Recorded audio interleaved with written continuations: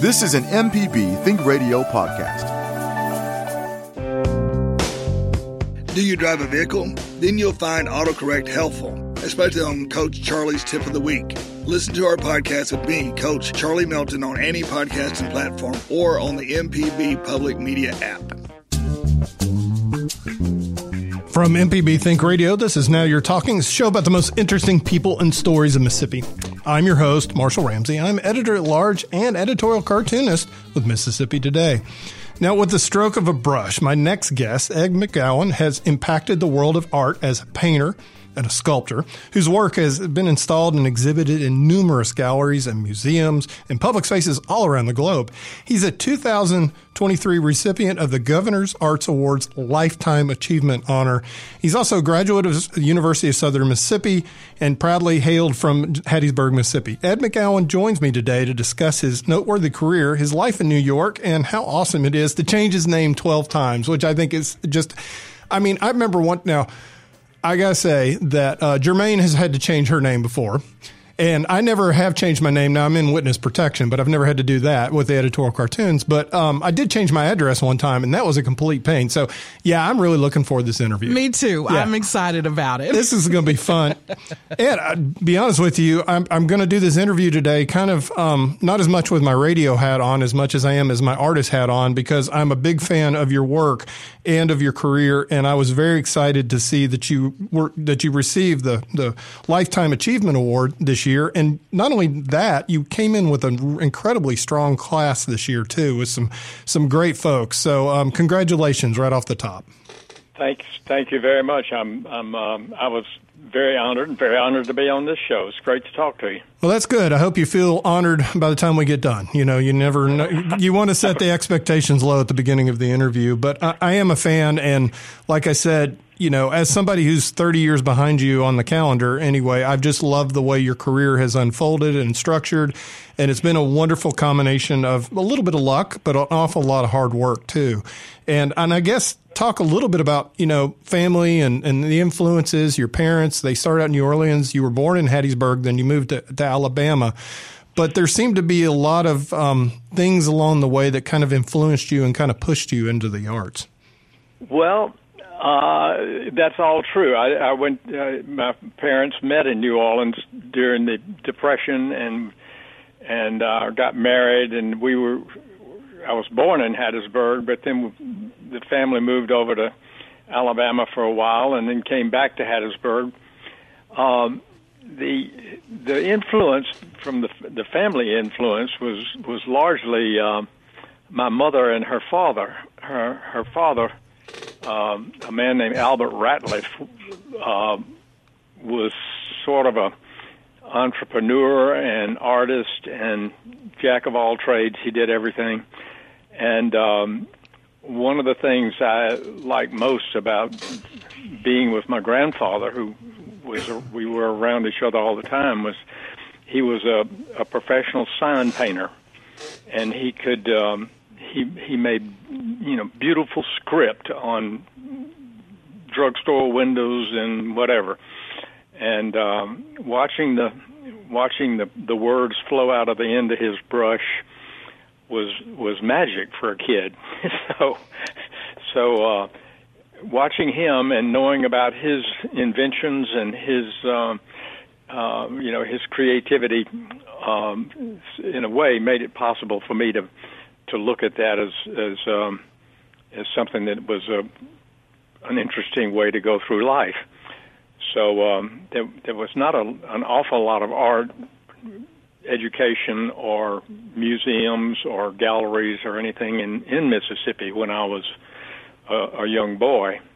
So Mother brought home books and had magazines that she ordered so that I could see art, but most of it was, I think, inspired by watching my grandfather. He was really quite a character. That whole art form of sign painting, and you almost hate to see that it's gone, but in a way, just seeing the new murals that are popping up everywhere and seeing that kind of, in a way, come back But my grandmother was a China painter, and people always say, "Well, did she sit down and teach you anything?" It's like, not that I remember, and I can't paint flowers to save my life now. But just the magic of watching her create and everything, I was like, I want to do that someday, and that had to be just a huge boost. Now, didn't he do like displays for drugstores and things like that too?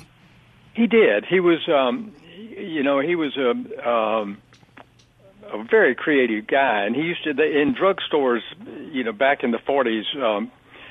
The local drugstores, there was no Walgreens or any of those around, where we lived, and so the local drugstores would hire people in some cases to make these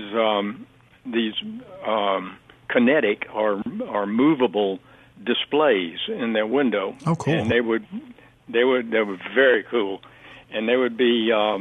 They would have themes, like I can't remember anything specifically, but let's say that he'd do a Little Red Riding Hood theme and make, a house and a train that ran through it with Little Red Riding Hood and on and on and on, very, very interesting stuff. And it was all handmade, hand-painted, and it was all the mechanics of it, which was really Rube Goldberg wonderful. That was what fascinated me a great deal, because they had to work. They couldn't break down. They would work. They would go in the window and they would stay there until the drugstore decided to change that and go to something else. That's incredible. Did any of those pieces ever survive? Do you have any of his work? I do not, and I don't have anything that he made. Oh, wow. Which is just heartbreaking. But at the time, I was more or less a grown man before I really thought about being an artist seriously. And I used to do the decorations for stuff and that sort of stuff, but I didn't think about it as a career. I was supposed to go to Annapolis, and my roommate went to Annapolis and didn't come back, so I'm glad I didn't go there. Yeah, it was like literally you went to like prep school, you were thrown in a bunch of engineering and everything, and apparently you discovered pretty quickly that being a soldier wasn't a thing for you. It wasn't going to work out, Or sailor. And not that I didn't try. I tried very hard. I was just no good at it. And I say my good friend that I roomed with became a fighter pilot. And, oh, wow. And didn't make it back. It was he did come back actually, but died shortly after that. So nevertheless, the opportunities to consider art were pretty much zero when I was a kid, and so I loved watching what my grandfather did and taking that as a clue. Well, that's the thing that amazed me about your story, and I'm sitting there, listening to you say there, the Lauren Rogers Museum was about the only thing that was there, in Mississippi at the time. And now when you think about how many museums we've got in the state, and the Mississippi Museum of Art, of course, they have a big collection of your work now, but they're fantastic. And it's kind of neat to see how far we've come in the state when it comes to appreciation of art as well. It really has. It is absolutely miraculous.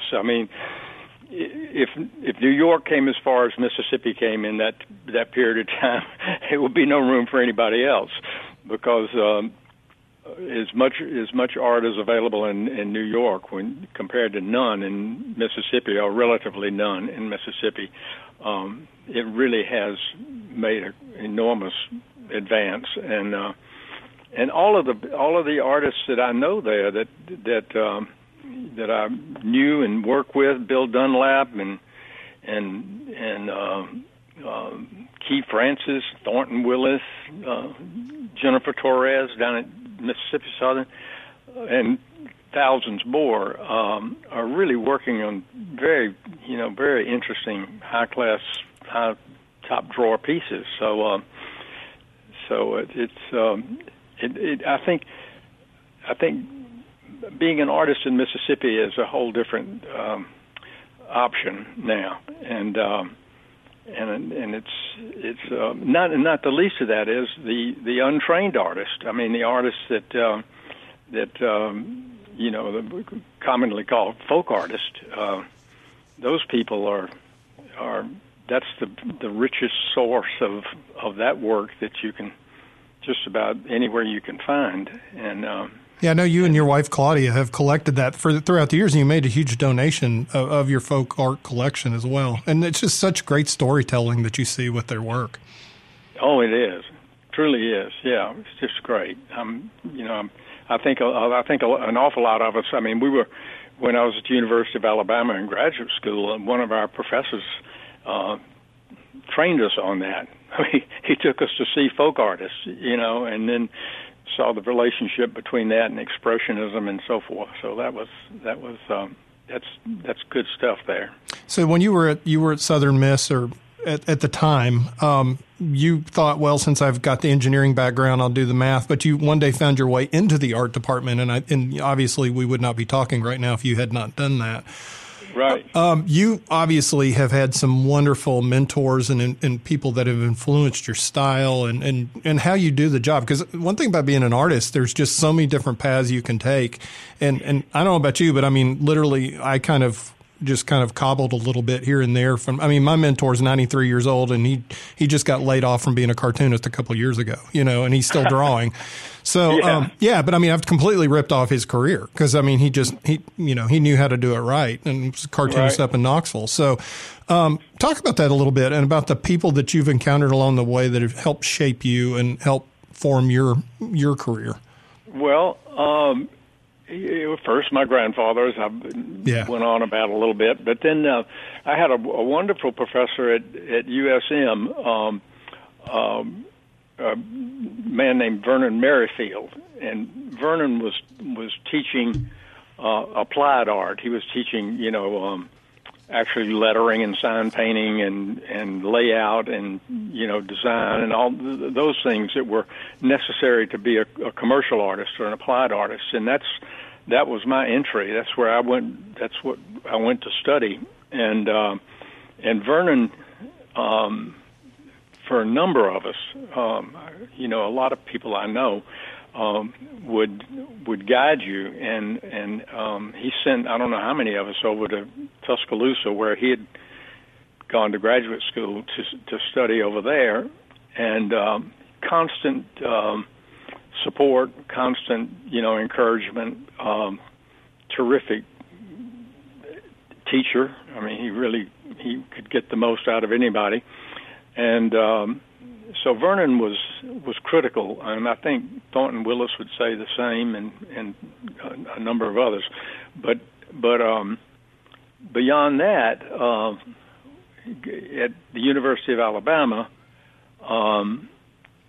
in the graduate program, there's an artist named Mel Price, and Mel Price was among a group that the chairman of the department, Theodore Klitsky, brought down to teach at the University of Alabama, and frankly, largely he recruited these artists to come down and teach for civil rights reasons. They were plugged into the civil rights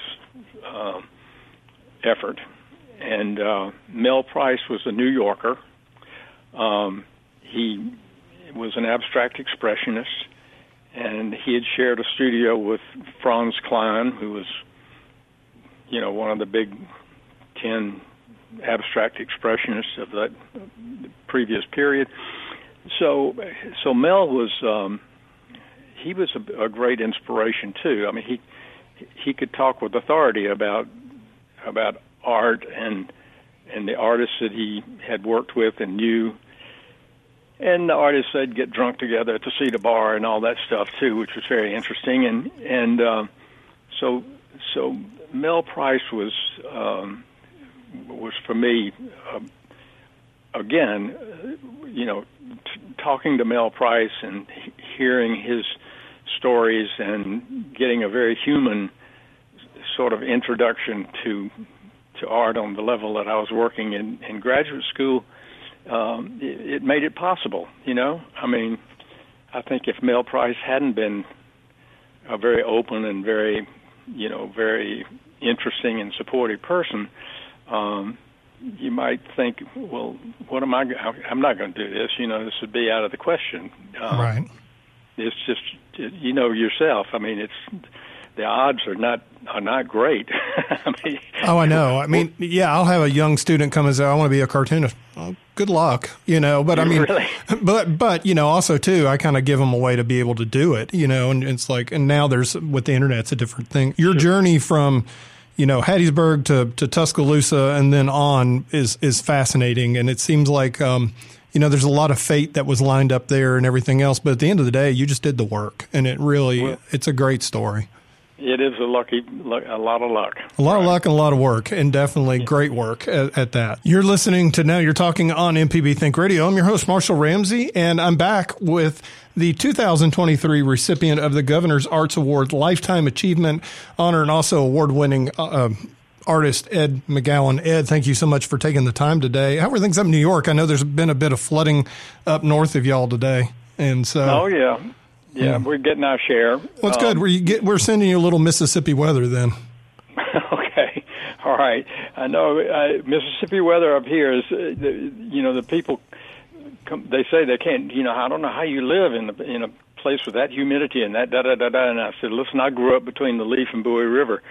This is not hard, and there's no place hotter than Manhattan in the summertime. 95 degrees in Manhattan is really, you're in an oven. So yeah, those buildings are like charcoal briquettes almost. Really, they're tough. They're really. Are you from Texas? No, I'm from Georgia originally. I went to school in Tennessee, then lived in Texas. I lived in Conroe, Texas, near Houston, which was like living under a tongue. And then moved out to San Diego, which was like amazing paradise. And I said, I'm really tired of this great weather, so I moved to Mississippi 27 years ago. Oh, boy. Yeah. Oh, boy. Well, you've had a real diet of different taste. You sounded so much like somebody I knew from Texas. Oh, wow. I would have bet you grew up in Dallas. That's cool. Yeah. No, there's a very hot place. Yeah, no, Dallas is super hot, to say the least. No, I was out in San Diego, fantastic job, and then I thought, if I'm going to be an editorial cartoonist, I need to go someplace where the politics are really perfect for being an editorial cartoonist. That's why I'm here. So. That's very interesting. That was a good choice. It was a good move. Yes, it was. And I love how you ended up going from Tuscaloosa to Washington, D.C. And I would have never thought that moving to Washington would have been literally like somebody cracking open the door of your career in the art scene. But it just seemed to be you hit it just the right time when arts was really exploding up there, right? You're right. I mean, timing is everything. And when I arrived, the Color Field School was emerging. So the famous Morris Lewis and Gene Davis and Howard Merrigan, all that group were just beginning to get a good deal of attention. And coincidentally, it's about the same time that the National Endowment for the Arts started, and that was based in Washington. And they were giving away all the money. So Washington was getting a lot of attention, not only because of the art, but also because of the National Endowment. And everybody came through Washington to look for grants and meet people and so forth. So it was good timing and a total accident. Yeah, because you weren't going up there as an artist. You were going to work for a congressman, right? Exactly. That's right. I was going to go be a flunky for Congressman William Calmer, who was at the time was one of the most, if not the most, powerful congressman in the House of Representatives. He was chairman of the Rules Committee, so you couldn't get any legislation on the floor. You couldn't pass any bills or anything without going through his committee, and he got a lot of he used that leverage, and I think we can thank him for those shipbuilding places down on the Gulf Coast and the highways and a lot of other stuff, and that was a fluke. That was my mother, who was a secretary for one of the big supporters for the congressman, overheard the congressman talking to her boss, and he said, I wanted to give this guy, actually one of my classmates, I wanted to give him the opportunity to come and work in Washington. We have this job; it's a patronage job. It's not difficult, and he'll get great experience and whatnot. And he had other plans, so he turned it down. And now I've got to fill this spot, very quickly. And my mother said, "I know somebody that would go." Like a good mom should, yes. Really, yeah. She stepped up, and at the moment, I was actually teaching at USM, taking covering somebody else who was taking a leave, and had an infant baby, and so the school let me out of my contract, and I went up to Washington. Like the Beverly Hillbillies, it was really, a whole new world. I just had image of somebody sitting on the back of the truck when the rocking chair when you were up there and ever going up there as well. How were you received when you went up there? Because I always get people don't think I'm from Texas when I show up somewhere usually, but they're like, "You're from the South, aren't you?" Did you kind of get that? Did you get that kind of impression when you get up there? Without a doubt. And fortunately for me, Washington is really a southern city. That is true. And at the time, the Democrats were very much in control. They, the John Kennedy era, and so, most of the people that ran things up there, or a great many of them, were southern politicians who had been voted back in year after year after year, and therefore had a lot of seniority and ran the big committees and everything, and so I was pretty comfortable in Washington, and was accepted, almost instantly. I did my first exhibition was at the Corcoran Gallery of Art there, which is a big gallery. That's incredible. Museum. Yeah. And like the country hick I was, I just walked in and said, "Well, I'd like to have an exhibition." They said, "Okay." Wow. Not quite like that, but pretty much. And so that was great. Well, obviously you had a pretty good portfolio along with you. You were doing primarily painting at that point, weren't you? Right. Yeah. Yeah. No, I was a painter, and sort of following Mel Price's his philosophy of painting. And I did. I had a huge roll of paintings that I had produced, over 2 or 3 year period. Yeah, like that's the thing. We do talk about luck a lot, but at the end of the day, anybody that wants to be an artist, it's really truly about doing the work, and then the luck will show up. But you were just incredibly prolific during that time. You still are. And very busy, and very lucky at the same time, which is not bad. No doubt. No doubt. And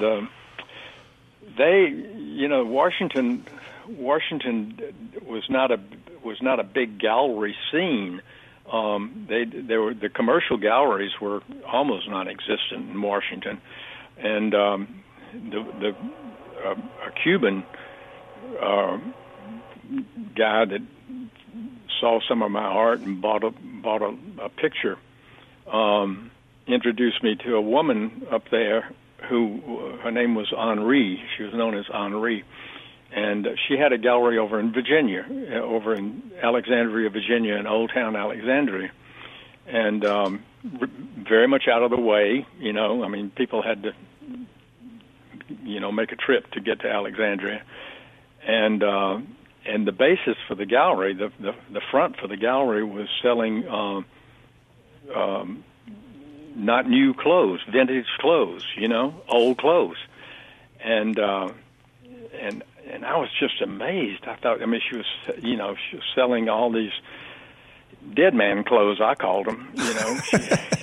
She had jackets and slacks, whatever, in this little townhouse there, and I couldn't figure it out. And then she had a teeny gallery in the back of all that. But it was a hot spot in that area. Everybody went to her gallery and see art and so forth. But I discovered later that Henri's secret to success was that she kept a book that had all the notables in Washington had their names, particularly the women, and anytime there was at the end of every season, like Mamie Eisenhower couldn't wear the same ball gown, twice in a row. She'd have an expensive gown, designer gown, and she'd wear it once and then put it aside. And so Henri worked out an arrangement where she would get in touch with the people that had been to all the big events, and they would give her their clothes, and she knew people all over the U.S. that she thought would be interested in it, and it would fit. It was the right size and all that. And she'd get on the phone and sell Mamie Eisenhower's ball gown to somebody in California. That is incredible. It is incredible. I mean, she knew marketing. She was a great marketer. Really great. I mean, she was the widow of a guy I think a colonel that had been over at the Pentagon in his last years, but anyway, she had this remarkable ability and remarkable concept, and she took that to put it together and made the gallery, and then eventually dropped that part of it and moved over to D.C. and had a nice, a big space and everything over there, and handled just about all of the interesting Washington artists at one time or another. So a big part of, obviously, the art scene in Washington and anywhere else is just creating the relationships and being able to make the connections. And you were doing that early. I mean, you did that pretty early on in Washington. And I know that wasn't the only thing you were doing. You were, of course, working the congressional job. You tried your hand at an art school, I believe, as well. And we'll bring that up quickly. That's a kind way to put it. Well, thank you. I was trying to get through that real quick because I know that probably still stings a little bit after all these years. But really, my art school didn't last very long, but it served its purpose. Well, it should have. See, now you should have just been sold to use dead man's clothes out front, and you could have probably made a fortune. That's right. That's what I should have been doing. Selling dead man's clothes. Dead man's clothes. That is the funniest thing. And I will never be able to look in a secondhand clothes shop and not think about that. Thank you for planting that little seed into my brain. But, at the end of the day, like you said, Henri had an idea and was able to do something that was unique that ended up doing well. And I thought about that time, was that about the time that you came up with the idea of doing the different personalities to be able, like a writer writing and coming from a different direction, to be able to, because I think that's absolutely one of the most brilliant ideas that I've heard from an artist, is just to be able to create art from all kinds of different viewpoints. Well, it was an idea that the germs of that idea were in graduate school, and then it evolved and I tried to, or I did, sort of commit to it by going through that legal name change process, where a very good friend of mine, who was a lawyer, would file a petition to change my name about every 6 weeks. It takes about 6 weeks to run the proper ads in the local papers and all that, and so he would file these petitions, and I had given him a list of names, and the whole idea was that you described it exactly as that I intended to work in a sort of a spherical form.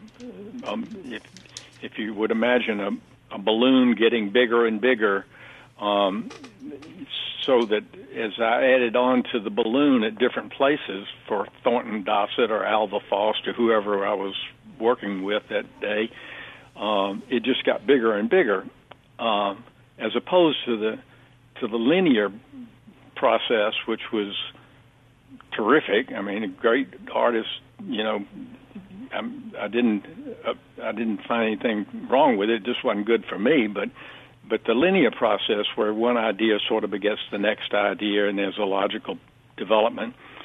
I think it's the logical part that scared me. So sounds like engineering school all over again, right? Really, yeah. So I came up with these 12 legal names, and I've been working pretty hard since then, and creating work under each of these personas concepts, because each one had their own point of departure and concept that I was trying to make fit into the development of art. And these artists were, to some degree or not, were interesting. I think one of them's dead because he hadn't made anything in 25 years. Yeah, that would be Nathan Ellis McDuff. Now that guy's a deadbeat, right? And I saw Oh Freedom. I saw your portrayal of all the different characters, and he looks sketchy. He really does, and I can tell he. So I'm not real surprised that he either is, like you said, passed away, or he's just completely not doing anything worthwhile now. Because all the others looked very I could see them creating some great art, but yeah, McDuff not so much. Well, yeah, he just didn't appear again. I mean, who knows? I had an acquaintance, or not an acquaintance, but a man I knew who was, I thought, a fabulous artist. He's really one of the most interesting young artists that I was in contact with, and as they say now, he was on the spectrum, and his art was spectacular, but socially he was totally incompetent. He just he was handicapped, and he couldn't deal with the social part of it, or the other part of it besides just making the art, and he dropped out, and it's always bothered me a lot. I wish I could see how to find him some way, but I hadn't done it.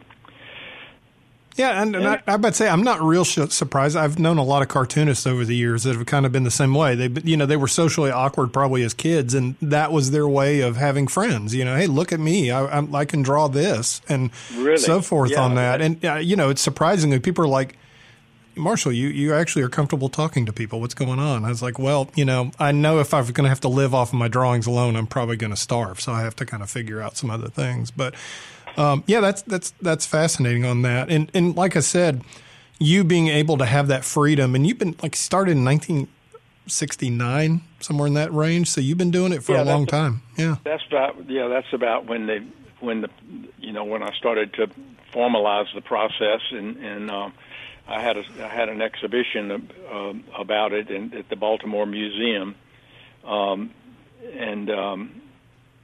they fired the curator. Oh, really? No way. That was a comment. That was the answer to that. Oh, wow. But but that name change, has served me well. Yeah. And I don't recommend it for anybody else necessarily, but that for me, I've found that works. Do you know how many times you could have been drafted into the Vietnam War? I mean, I'm just sitting here looking over the names. You're lucky that you didn't get drafted at least 6 or 7 times. Well, I know, but married guy with a kid, in those days they weren't drafting people like me. Yeah, that was gold, I guess, at that point. So the recently, just in the last year or two, these artists are now so old that they have grandchildren. Thornton Dossett. Thornton Dossett had a son. Don't know much about him, but he eventually had a son with his wife. So Thornton Dossett's grandson somehow was in contact with Alva Faust, who had a son, but then Alva's son produced a daughter. And Alva's daughter married Thornton's son. So now the combination of Alva Dossett, they're you mix their styles. That's right. So right now I'm working on some work for Alva Dossett that involves things that I've been experimenting with and working on for the last 50 or 60 years. Okay, that is incredibly fantastic. You're listening now. You're talking on MPB Think Radio. I'm your host, Marshall Ramsey. I'm with Ed McGowin. He's the 2023 Lifetime Achievement Governor's Arts Award winner this year. And like I said before, you went in with a great class this time with some great artists. You mentioned Key before. You were in with him. Betsy Bradley, of course, with the Art Museum, Ralph Eubanks, just talent, but none more deserving than you. Congratulations on that. And we were talking a little bit about the 12 different names that you went for that time. And I love that you had a lawyer, number one, to help you with that. And every 6 weeks you would change. I was just thinking about that. Did you change your car title and all that stuff too at the same time? Okay. Cause you knew you were going to go back to yourself eventually. Right. Okay. Yeah. I was going to close the circle, and I mean, don't try this without checking it. But I think you can have as many legal aliases as you choose to. Oh, that's helpful. Yeah. Well, I'm married. Yeah. That might be useful, right? No, just kidding. Yeah. My wife just heard that, and I'm in trouble. Never mind. Right.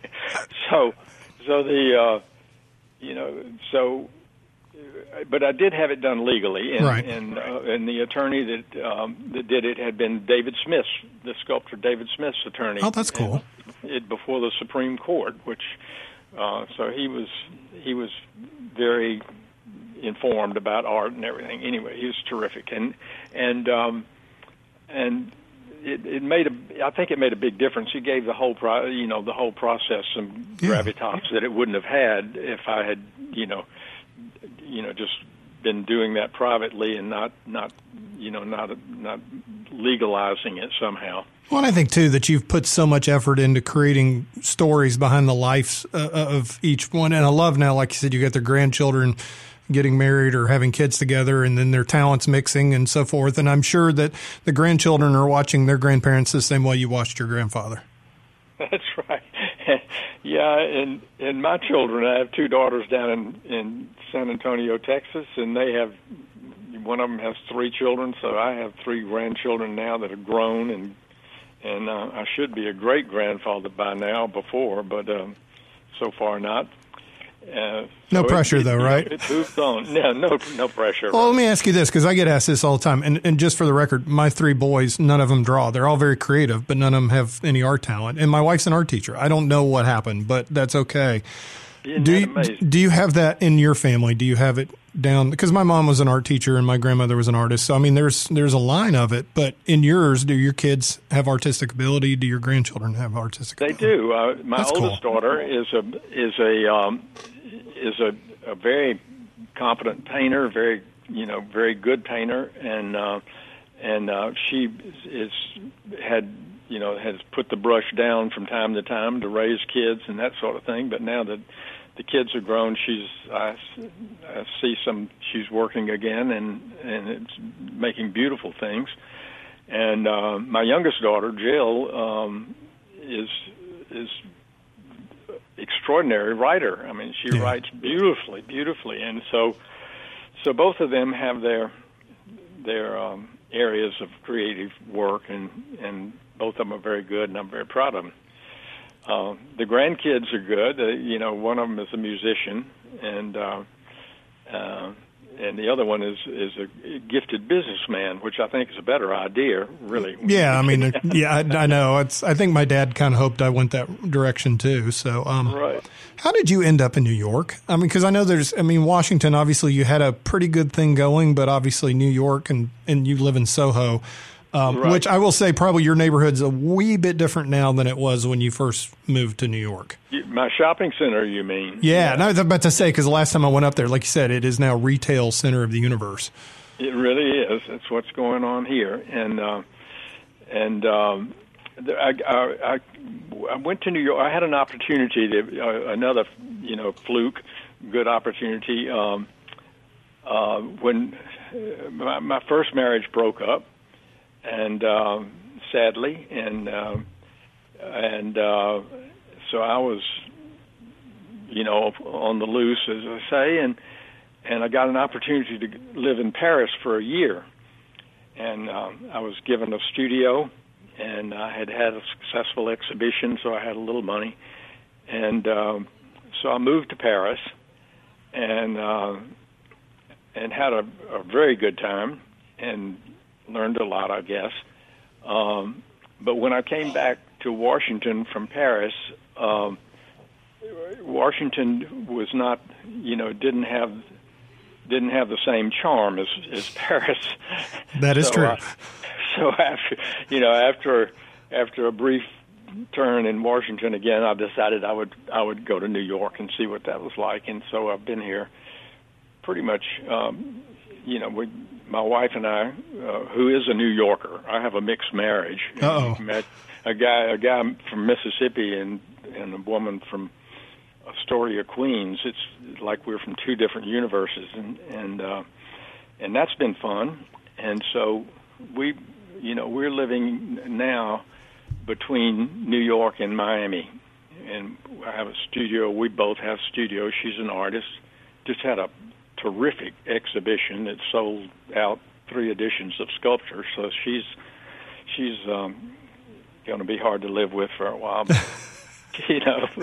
but she's a great artist, and so we both have studios in New York and work here, and at the same place for the last 45 years actually, and but we have another place down in Miami and a studio down there. So that's becoming, we spend a lot of time in Miami, and during COVID, everything was crazy, and Oh yeah, sure, New York was terrible. Yeah.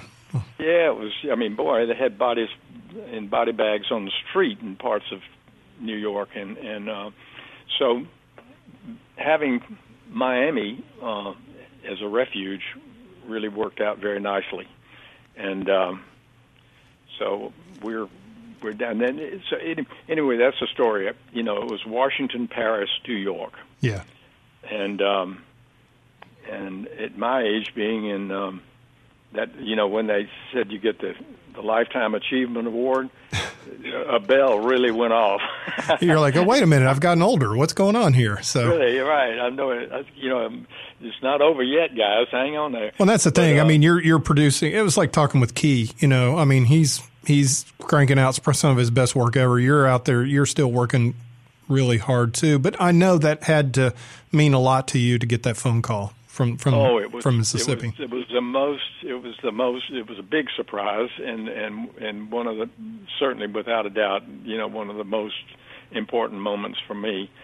In fact, it was when I was asked. Everybody was asked to, give 2 minutes, and when I got behind the podium, and that 85 years of memories started to flash across my mind, I got very emotional. It was really, I thought I was going to have to. I didn't think I was going to get through it. I thought I was going to have to step down, but I mumbled enough to get 2 minutes, and it was a very emotional and very, very, very big honor for me. And very well deserved. And like I said, this is coming from a guy who literally has stuff in not only in the major museums, but also in corporate headquarters and so forth too, and public art exhibits as well. So you've had an amazing career, and I think that's beautiful that Mississippi recognized that. Yeah, well, it's deeply appreciated, I must say, and some of the most creative people. I love that newspaper ad. Somebody took out a newspaper because Mississippi is always at the very bottom of the reading scores in all the public schools. It's always traditionally the last or next to last, or thank God for Alabama, or something like that. But somebody put a full page ad in the New York Times said, we may not be able to read, but we sure can write, and listed all the great literature that's come from Mississippi. And it was quite a list. It was really impressive. Well, that's what makes the Governor's Arts Award that much better, because you're in the company of giants, and you're a giant yourself. We have 2 minutes. What advice would you give to an up-and-coming artist right now? I know the world has changed a lot since you started out, and now we have AI and all that crazy stuff thrown out there. But what advice would you give to a young man or young woman who is sitting down to try to create a path like you've created? Well, I am so out of it I couldn't give any advice about anything current. I wouldn't dare, because I'm just not. There are people who are much better at that than I am, but I think that the only thing that really matters is if you like doing it, just somehow work out any way that you can. I had thought of being a fireman. I thought that'd be a great job for an artist, and I didn't be a fireman. I didn't do that, but find a way to make ends meet, and find a way to be comfortable and happy, as whatever that is, and then just make what you make. But keep an eye, do it strategically. Keep an eye on your place in. If keeping an eye on your place in history is too big a leap, keep an eye on your place in the current movements, and how you fit into it, and how you relate to it, and what sort of a contribution can you make to what's being done, by others, and I think that with a lot of luck, things will work out. And I would recommend them Google Ed McGowin too. Well, I guess there's some stuff on Google. Yeah, a couple things. I saw a couple of your pictures. So, yeah, hey, this has been a real pleasure. I thank you so much for taking the time today. It's just fun to get to meet you and get to talk to you. It's my pleasure, I must say. I look forward to seeing some of your stuff, which I'm on the computer right now. It's easy enough to find. You got to love the Google machine. It's really good stuff. So it really is. Well, you stay dry. Good talking to you, and I hope to catch up with you again soon. All right. I want to thank all of you for listening, and a special thanks to our guest, Ed McGowin, for joining us today. And if you'd like to hear this or any past episodes, subscribe to the podcast on your favorite podcast app or on our MPB Public Media app.